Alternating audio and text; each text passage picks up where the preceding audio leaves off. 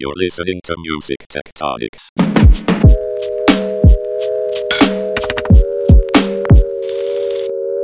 Hey everybody, welcome to the latest episode of Music Tectonics. I'm your very irregular host, Tristan Jaeger of Rock, Paper, Scissors. And today I am going to talk to Travis Rosenblatt, who's the CEO and founder of Meddling, as well as Signal Distribution. Before becoming a serial solopreneur, if I don't say that 5 times fast, Travis spent several years in A&R at some pretty notable companies like that, label you might have heard of called Warner. And he's used these insights to create various tools for his fellow A&R aficionados looking for trends, music, artists, all that good stuff. But I'm actually going to let him take the lead here and tell us a little bit about A&R. First off, though, Travis, thanks for talking to us today. Thank you for having me. Yeah. So I know you've got a lot of really strong and interesting opinions about the world of A&R and artists and data and labels and all that fun stuff. So I'm excited to get into that. But first of all, I found myself wondering as I was preparing to talk to you, what in the world are we even talking about when we talk about A&R in 2021? That's a good question. And I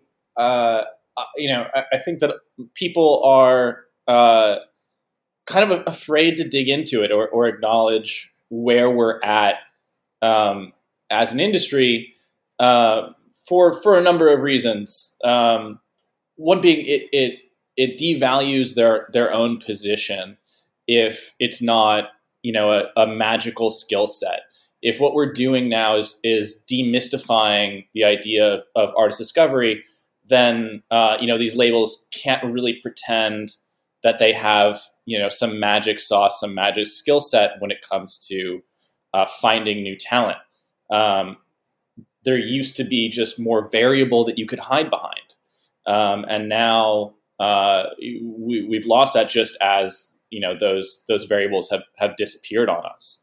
But the idea of what I'm hoping we will agree to no longer call A&R research at some point has been around for forever. I mean, it used to be that you'd call the local radio station, see what they were spinning, call the local record store, and see if people were then going and buying that music. You were looking for that relationship.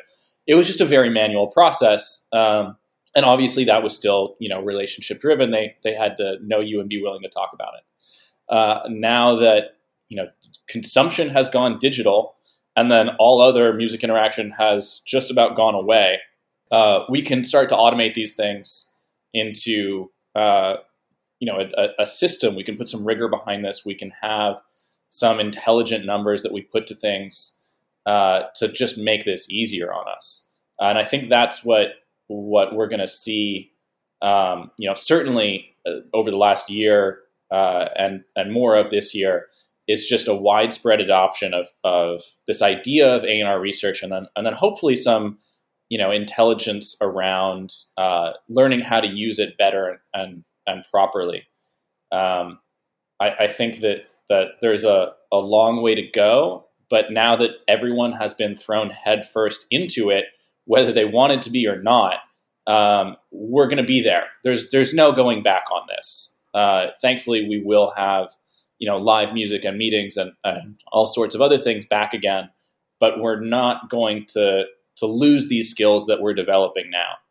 Cool. And, one thing that's interesting about this very data-driven world where A&R has turned from this sort of dark art and kind of self-fulfilling prophecy at times. Like if you had a hit, you were good at A&R, right? No matter whether it was an accident or whatever. So it's gone from this dark art to this sort of data science in certain ways, though there's still, of course, human taste and curation and that a little bit of the intangible still in there. I'm wondering, people are looking at platforms like TikTok that are also very data-driven, algorithm-driven, and stuff kind of pops up and in this sort of blaze of glory pops out and captures listeners' imaginations and, of course, then the industry's ear as well. How can we tell the difference between something that's a legitimate trend that's based in some kind of perhaps sustainable fan base or something that will keep a business plan running, if I'm thinking like a label, versus what's just a fad or like just a weird outlying moment or quirky kind of not so great track, but it seems to really go well with that meme about cats or whatever. Tell me a bit more about your perspective on that and how, as someone who's tried to build tools to find these bigger trends, how you approach that problem. Well, I think what you mentioned about the algorithm being able to surface these things faster, it's pretty simple when it comes down to it. You have to recognize that algorithm that you're talking about, and we'll stick with the TikTok example, but obviously there are other platforms. The algorithm on TikTok that's surfacing things, quickly and creates these kind of moments and memes around these things. It's not surfacing artists. It's not surfacing songs. That's not what it's built for. It's surfacing videos. It's surfacing the content that's in them. And it's important to recognize that just because a song is in a video that is going viral or is viral, it's not because of that song. So like you said, when you have something that's, kind of a flash in the pan video about, I've seen everything these days, but let's say there's some kind of video about dressing your cat up as a cowboy. You're seeing that because of that content, not necessarily because of the song that's soundtracking it. And we just have to recognize that those are two different things that we're talking about. There's the algorithms that are surfacing this content, not necessarily because of the song. And then there are good songs that will get covered and get out there when they're attached to things like that. But it's not because of that. These are you'll see a wider reach of that sound, because it's in that video, not because it's a great song. And we just have to always look at the context and trust that we need to have a vision for these artists, for these songs. It has to be something that when you hear it as an A&R, you have a vision for what that career looks like. And if you don't know why it's popular, and if you don't have a vision for where it goes now, it's probably best to just leave it alone. That is such a great point. I feel like there's a lot of emphasis nowadays because there's this whiz bang, exciting new world of data analytics that, feels kind of cool and trendy and techy, and but we forget about what comes next. So I've identified an artist. What do I do next? Right. And is there not to bring data into everything, but are there ways you've seen people use the kind of data that Meddling presents to take that next step and figure out like where an artist can go to become, to have a sustainable career and not just a one-hit wonder kind of deal? Certainly. I mean, there are indications that there's something more meaningful going on with the artist, particularly if you see, it cross-platform. If people are seeing it somewhere, then streaming it somewhere else, or if they're searching for it, is a great way to know that someone actually cares about that artist, or at least wants to know more about that artist, rather than just that video that it's in. But there is a balance there.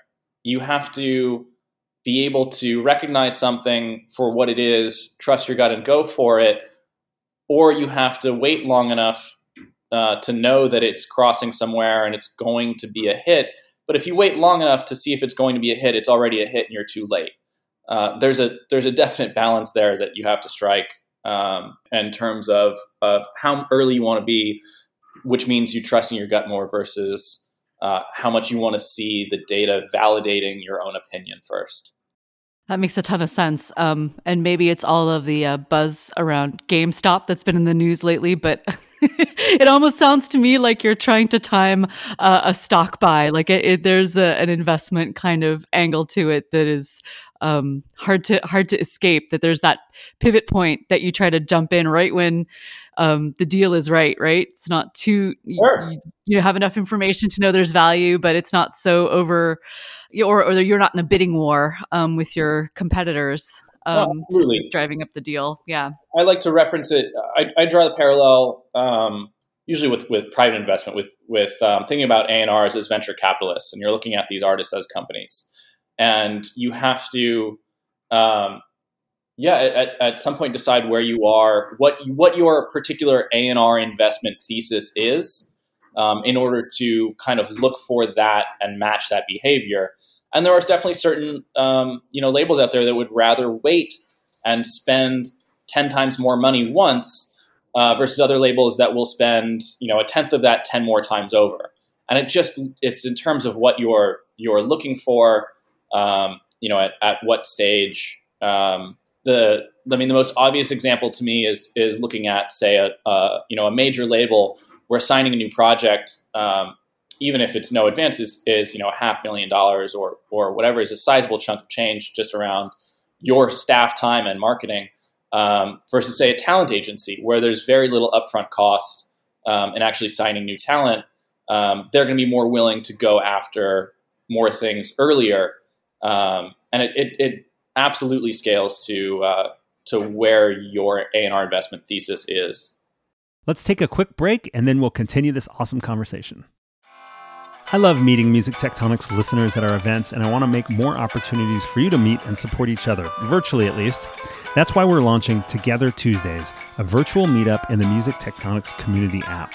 Every Tuesday starting at 2 p.m. Eastern, that's 11 a.m. Pacific or 7 p.m. in the UK, I'll kick things off with a text post in the community forum, and I hope you'll join in the discussions whenever you can on Tuesdays. Post your questions and answer other members, and every month we will feature our favorites on this podcast. Look for the hashtag #TogetherTuesday and use it in your posts and comments to help us find your posts. If you're not a member yet, I'll tell you how to join the app at the end of this episode. Now back to the show. We're back with with Travis Rosenblatt of Meddling and Signal Distribution. Travis, you were laying down some pretty cool thoughts on exactly how labels or agencies or other people seeking talent can approach finding artists, cultivating artists, determining the signal from the noise, so to speak, in the data. What about from the artist perspective? We're in such a crazy era when artists have gained a certain amount of negotiating power where they can find other alternatives to a label deal in the traditional sense. What is the role for what kind of role do labels need to play? How do they need to think about themselves in this day and age if they want to be able to connect with artists that are really promising and do look like they have a lot of potential? You've mentioned like marketing, labels thinking about not marketing the artist, but marketing to the artist up front. Yeah, I mean, this is something we're going to continue to see. You have a lot of options out there. I mean, it used to be you had to sign to a label in order to get your record into stores. And obviously that has gone away.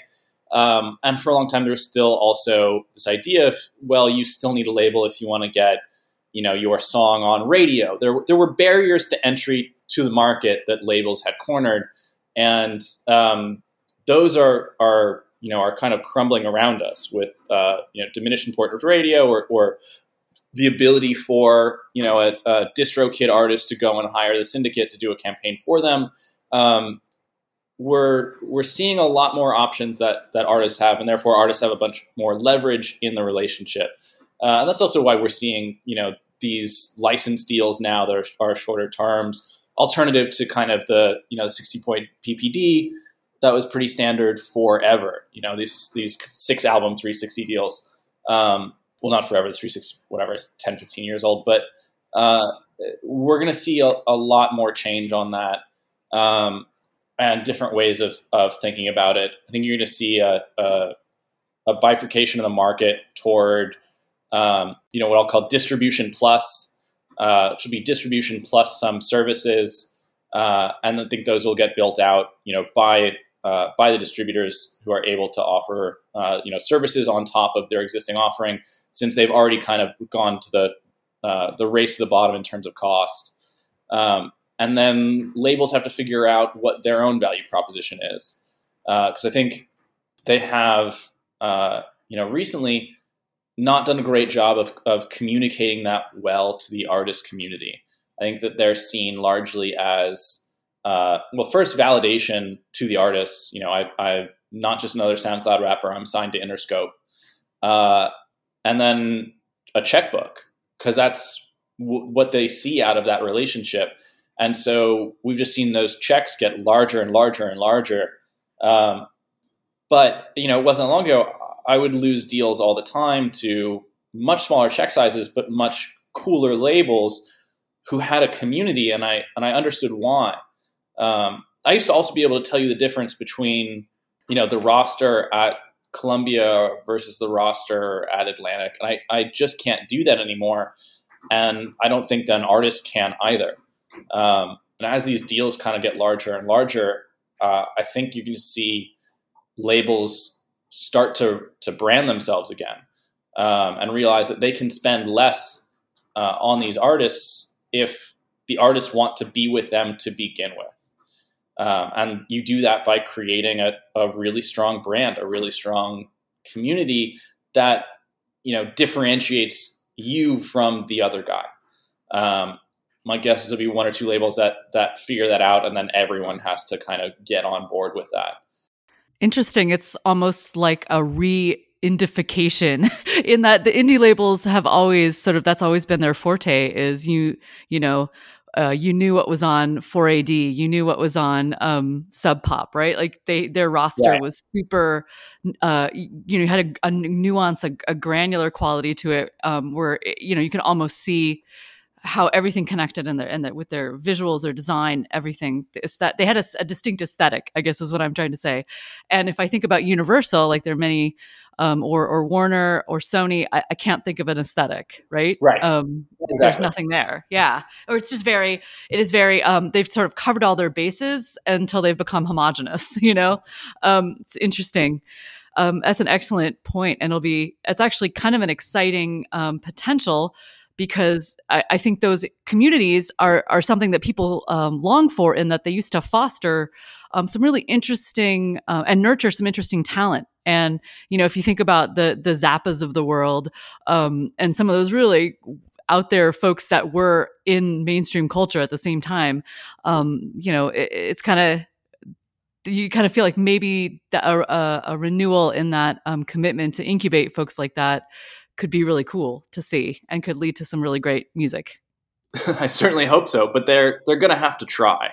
Because I think obviously the playbooks that they've relied on for the last, few years have just completely blown up. And until we see, a TikTok artist with a second hit song, we're just not seeing the current playbook getting validated. They're going to have to try something else. Interesting. Speaking of something else, so we've talked about TikTok a couple times, and then we've talked about good old legacy formats like radio. Are there any places, any platforms or other sort of data channels that you feel are kind of sleepers, like that people should pay more attention to them, not because they're always right, but just because they produce some interesting additional adult results that can flesh out a picture of what an artist is doing, how their career is doing. Anything like that you're like, oh, wow, people really should look more at X or Y? There are certainly still, tastemaker gatekeepers that are always helpful. It's additional validation. If this person likes it, then there's something to it. Kind of things that exist still on say, very specific blogs, although there are probably only a couple left, or tastemaker YouTube channels. Not so much with user playlists anymore, but there are a couple of spots for that, depending on what you're looking for. One place, in particular that is helpful for that middle ground would be Bandcamp, and it's interesting. And this is just, I'm applying my own frustration for this from the outside. There is a desperate need for an audience that is rabid for kind of non-hip hop pop, what we used to call indie or alternative or whatever. And there's no real home for that right now or ecosystem that there used to be. And there are a whole bunch of reasons for that, death of the blogosphere, Pitchfork going to Condé and covering Taylor Swift instead of kind of the up and coming stuff we cared about, the disappearance of venues, particularly in New York, even pre-COVID. There used to be these channels that you could kind of create and see and keep tabs on and break artists through, and we don't really have that. And the closest thing I think we do have that to that right now is Bandcamp.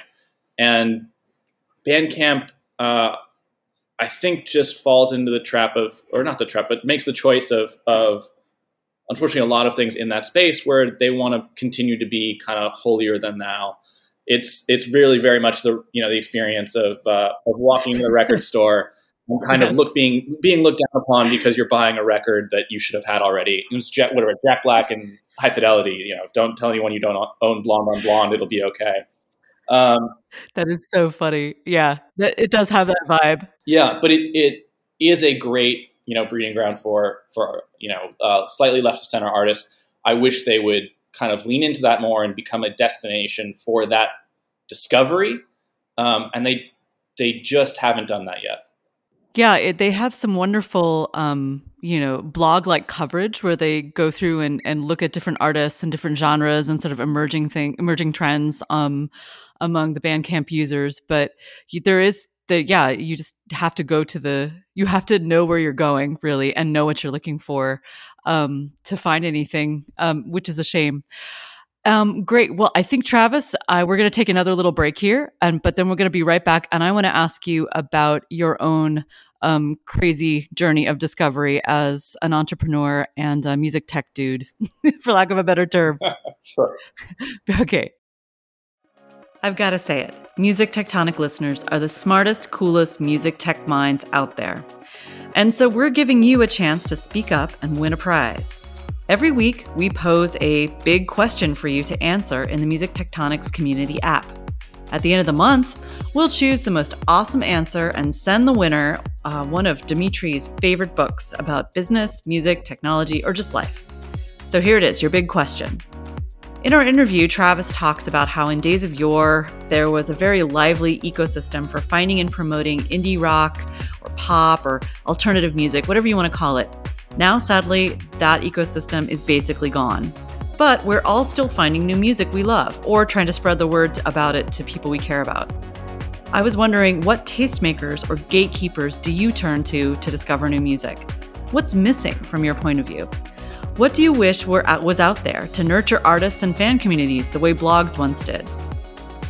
Look for the post that goes with this question in the Music Tectonics app community forum. We'll tag it #TheBigQuestion and answer in the comments. If you're not a member yet, Dimitri will tell you how to join in at the end of the episode. Now back to the show. Okay, we're back with one more round here with Travis Rosenblatt of Meddling and Signal Distribution. I keep saying Signal Distribution, Travis, because I don't want anyone to get any sort of Elon Musky ideas here about your companies. But I guess that was, excuse my ridiculous joke. Anyway, what I wanted to talk about now was your own path as a business person, how you went from being an A&R guy who's looking for music, trying to find artists that are worth signing, to someone who is creating a data analytics platform, software as a service, all of those crazy things that not everybody can combine in their life, and you do it by yourself. So tell me a bit about how you decided to start Meddling and why you decided to keep it kind of a solopreneur operation. Yeah, I mean, I love to talk about it just because I think that there's we see this with artists and companies as soon as something kind of pops up on the radar, people like to think of it as an overnight success, something that just popped up out of nowhere. And that's certainly not true for artists. I mean, there are, whatever, Lizzo was on their that song was a year old, or Billie Eilish had been a campaign for, 3 years before that song broke. There are, there's a lot of work that goes into these things. And I'm always fascinated by how people get started. But my own personal story is certainly less intentional than that. I don't know, you make it sound like these were all intentional choices and very impressive choices that were made. They really weren't. It was something that, I had to do. I mean, as you alluded to earlier, I spent, years doing A&R for Warner Brothers and 300, and for about 24 hours at Mom and Pop. And I was,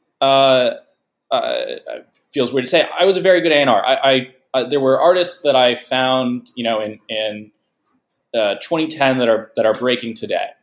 I could, discover these things early, flag them. It was also, I think, a lot easier in my day to identify these things quickly that would have, a shelf life. But I was a really terrible employee. And I like to defend myself with there's this great Kara Swisher quote that agreeable people don't invent things. And I think that's just a good snippet of how this all came about. I just kept getting fired from labels. I was not good at managing up. I was actually terrible at it. I was not interested in working on a team or figuring out how the game was played. I was just frustrated no one was listening. And so at the very end of 2014, when I was fired from 300, I had been in A&R for 5 years at that point. Didn't have any hits under my belt that I could point to. Was very proud of the things I had signed and tried to sign, but certainly was not going to be a good candidate to go and try and work at my third label with 0 hits. It was not going to work out well. I was trying, but then I realized I had some time on my hands, and I wanted to just build something that would help me in my next A&R job. I have no computer science background. I had to go and take some online coding courses just to put something super, super simple together that I thought was just going to help me. And then I sent it around to, the heads of A&R around town that I'd been, hoping were going to talk to me about jobs, to say, sure, I have no hits, but here, look, I'm not a total idiot. And they came back to me and said, well, this thing's cool. How much are you going to charge for it? And that made me realize, oh, this is a company. This is what I'm doing.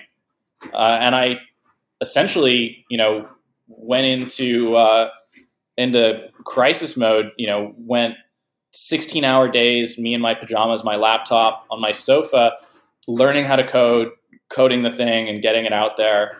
And so I started that, January 2015, and I think had the first customers on in August. So 8 months of just absolutely going insane. But it worked out, and it's been evolving ever since.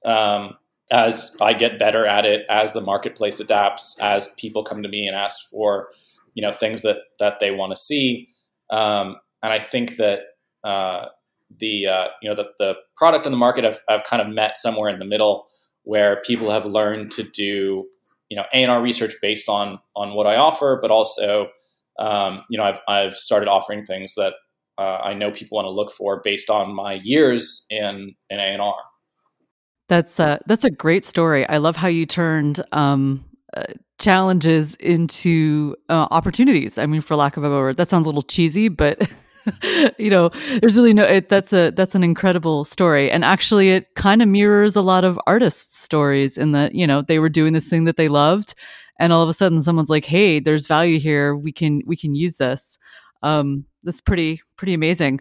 And then, but having one company as a solo entrepreneur wasn't wasn't enough. So you decided to go in a yet another direction, right? And get involved in a publishing startup Yeah. So or startup publishing startup, excuse me. yeah, it was, never really a decision to do Meddling on my own. Just that no one else was interested. There was no money to hire anyone else. I sent it around to, as many people I knew who were like, venture capital adjacent. I certainly didn't know anyone in that space at the time. And no one was interested. People were telling me, okay, this is, a couple years of good income for you, and that'll be that. I think that, they've been wrong to a certain extent. Since it's obviously been 6 years and it's just growing like crazy. But they are right in a sense that, the total addressable market here is really small. It's labels, publishers, it's business facing artist discovery, and trying to make money off of expenditures at labels is just not a great business. It works for this model because I bootstrapped it, and I think if I had gone out and raised, I would have to pivot into something else, as we've seen other companies in the space do, just because the addressable market's really small. So it wasn't really a choice to go it alone. There was just no other option. I had to. The benefit of doing that is that, I built it all, I maintain it all. It runs itself. I have no employees, other than, doing demo calls or talking to clients who were essentially all, friends I've known from doing A&R for years anyway. There's very little actual time I need to spend on it. So 2015, as I mentioned, as you can probably imagine, sucked. It was, just absolutely, I have to do this. There is no backup plan. My girlfriend moved out. I didn't see friends for a year. It was rough. So the company started working, and I essentially just took 2016 off. Did some traveling, got back in touch with friends, spent a lot of time with family. In 2017, I started a record label that was just designed to handle universal international releases in the US, because they were not, tending to their international repertoire in the States in a way that those international labels really wanted them to. So spent a year working on that. That eventually Universal just shut down, which is totally fair. I should not have been making money off of their repertoire that they spent, all of that time and money on. It was just that nobody else was. That was 2017, and then 2018 I spent essentially talking to Universal about a job, and it was going to cross over a bunch of different things, and none of that really happened. They were flying me around the globe trying to figure out where I sat and where it fit in, and it was entirely separate from Meddling actually, and I would have loved to do that, but it didn't end up coming through. So I essentially took some of the core ideas I had from talking to them for a year, and I went instead to Techstars Music, which is a tech investment accelerator in LA. The guy who runs this guy named Bob Moss, who I knew when he was head of music at Twitter, and I was at 300, and we had a data partnership, and I spent a lot of time with those guys. And I basically took it to him and said, hey, I have this idea. Universal's not going to run with it. I bootstrapped the first company. I have no employees. I can't do that with this idea. Can you help me turn this into a company? So I went out, spent 3 months with them, figuring out what exactly it looked like, and it ended up being signal distribution, which is essentially trying to simplify royalty infrastructure. It's a global direct performance and mechanical collection company. It bundles all the rights that you need to be going out and collecting as an independent artist, all in one place. And it's just something that should be happening already.